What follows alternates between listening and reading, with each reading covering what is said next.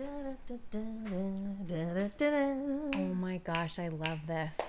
We just found our new, what do you call that? The song that Intro theme? Intro theme. Yeah.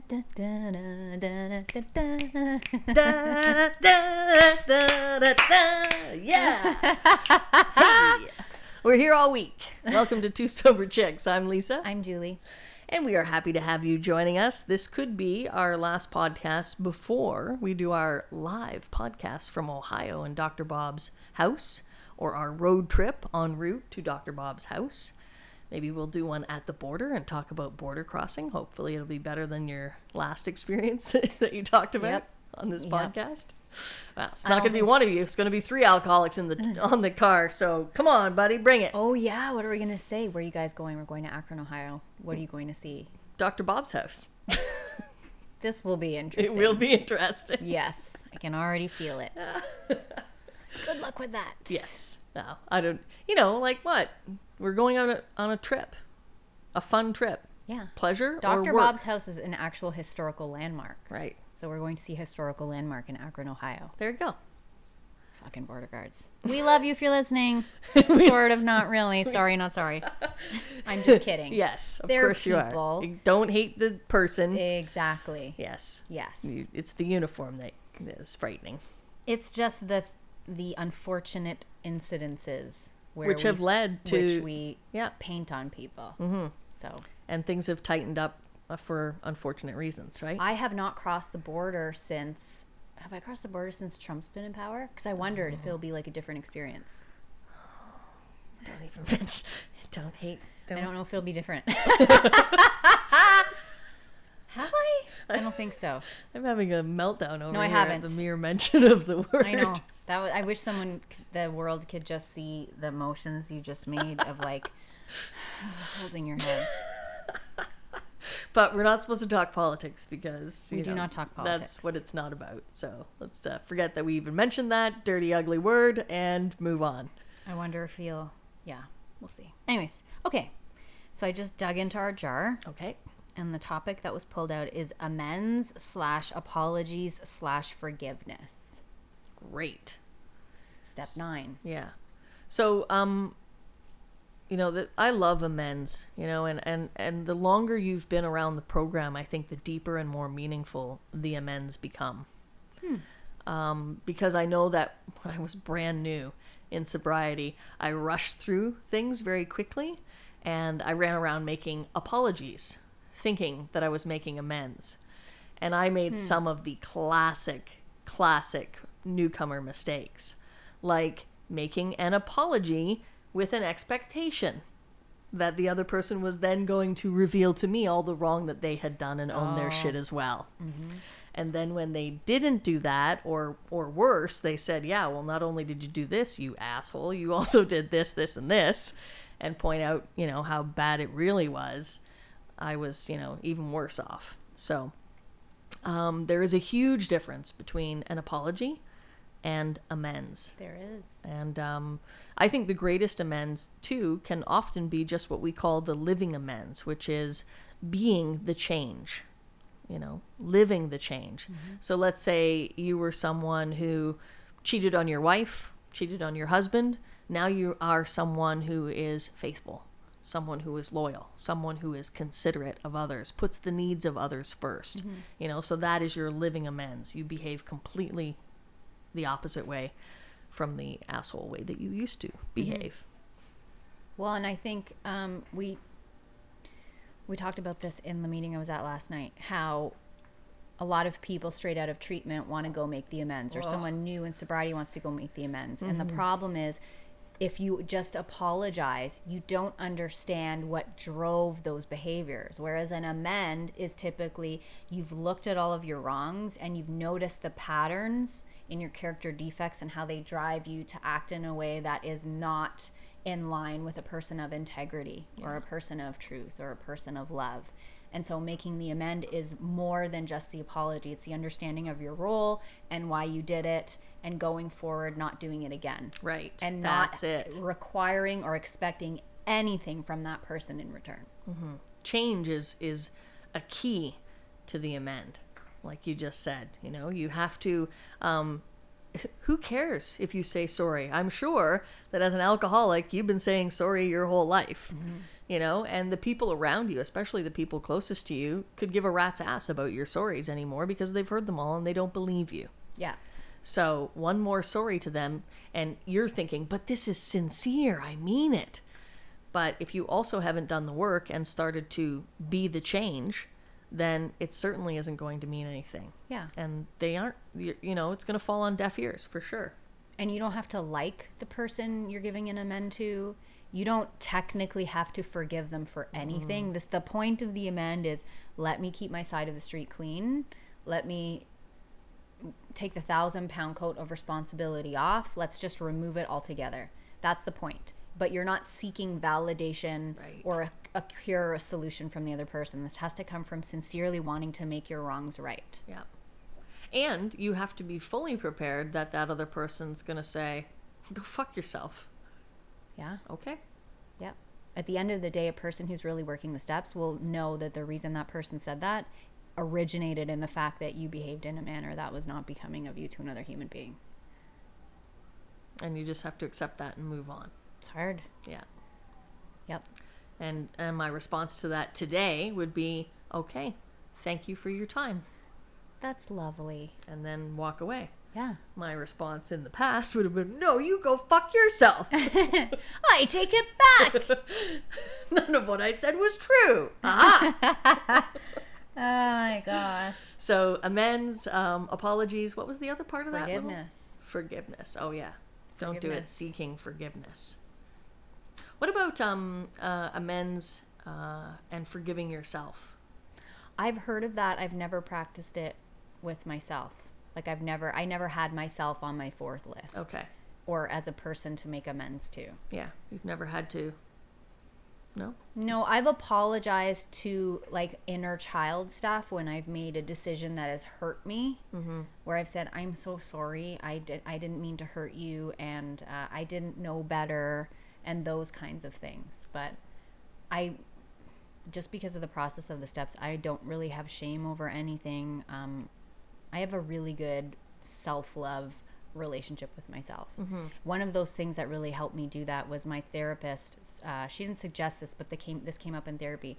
I have a picture of myself at 2 days old on my bedside table. Yeah.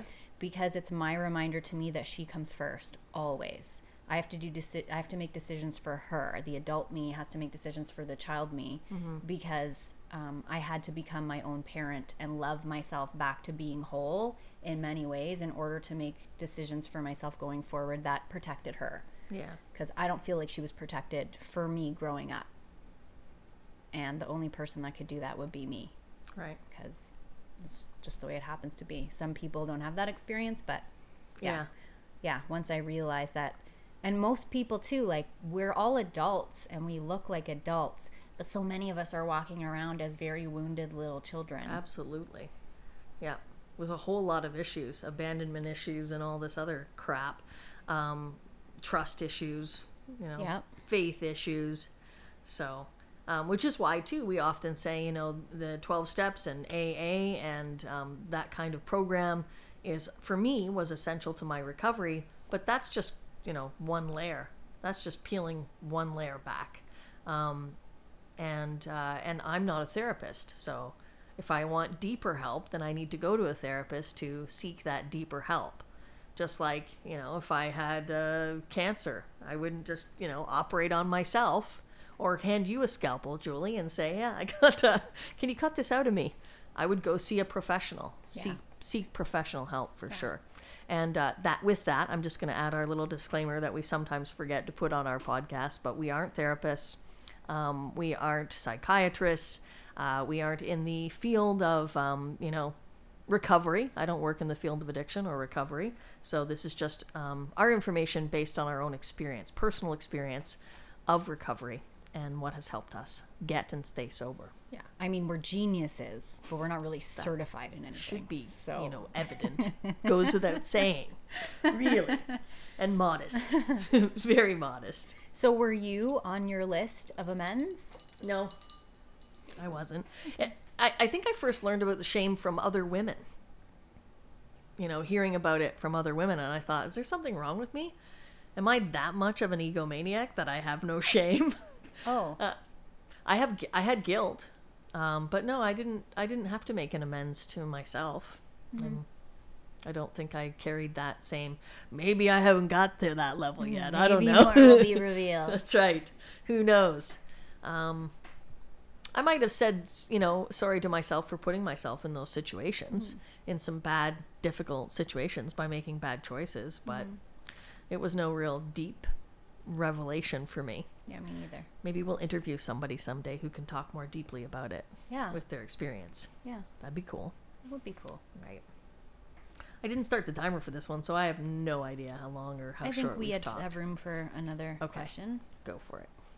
In our little question jar. What? I should have been a doctor with this handwriting. What? Something you do. Oh, what should you do if someone cannot admit powerlessness? Ooh. So I guess working with someone new. Yeah. Wow. I'm trying to think of when this has happened, because I know it's happened to me. Go ahead. I think for me, if someone can't admit powerlessness, do they have the willingness to be open to the fact that maybe they don't know it yet? Like the how of recovery, honesty, open-mindedness, and willingness. So you can say, well, I'm not powerless. So it's like keep an open mind or slogan. Okay, but are you willing to say that maybe you're wrong? Or maybe you just don't have all the information yet? Because I can work with that, no problem. Yeah. But if someone is point blank, I'm not powerless, I don't have a problem. Yeah.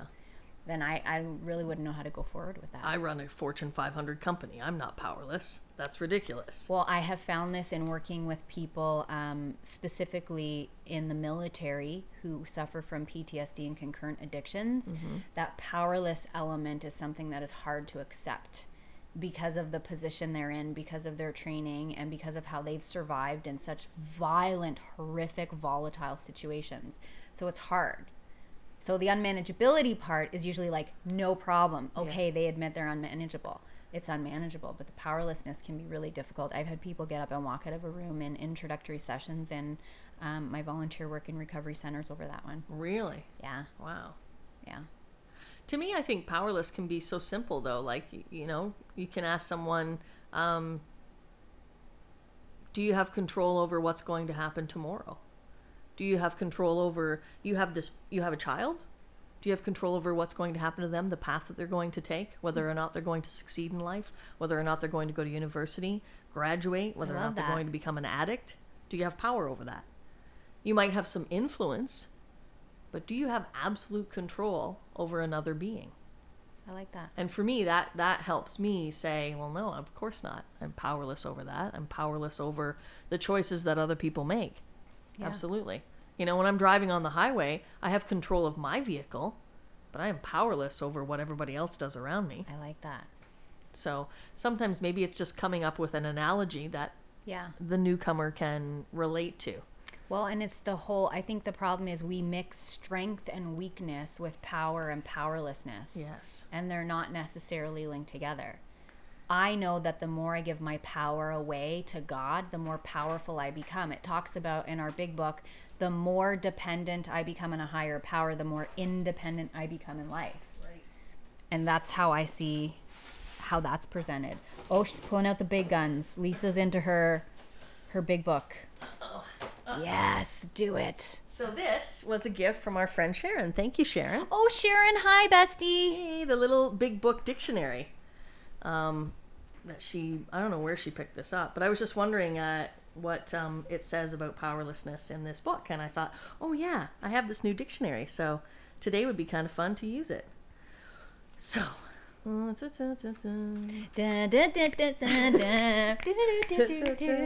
think I ripped that theme off from The Tonight Show.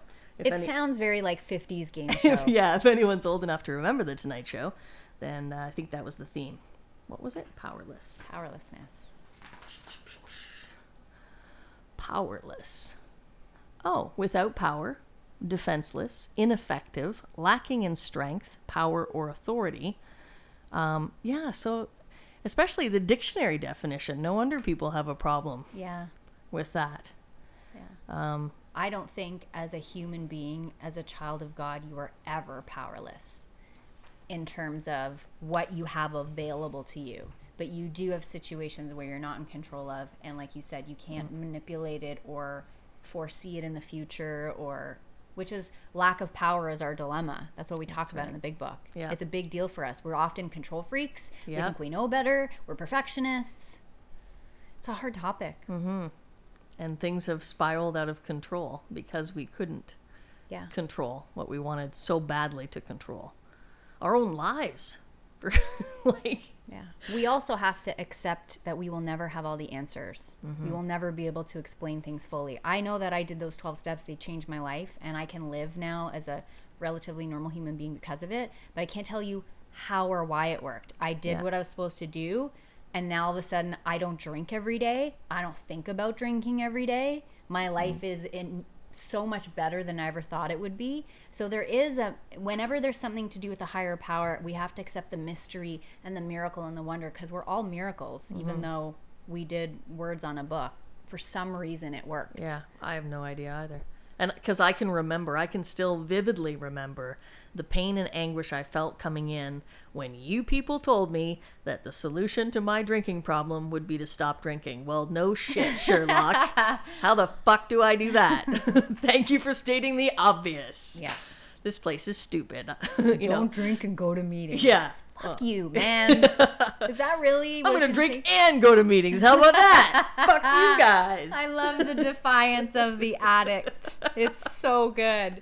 It's like you don't realize you're killing yourself. Yeah. You think you're being defiant and proving something to me, but you're digging your own grave. Exactly, yeah. But I just love the willfulness. I loved hearing this speaker. My sponsor actually gets this guy to speak at many of his medallions. And one of the things he says was he was a blackout drinker.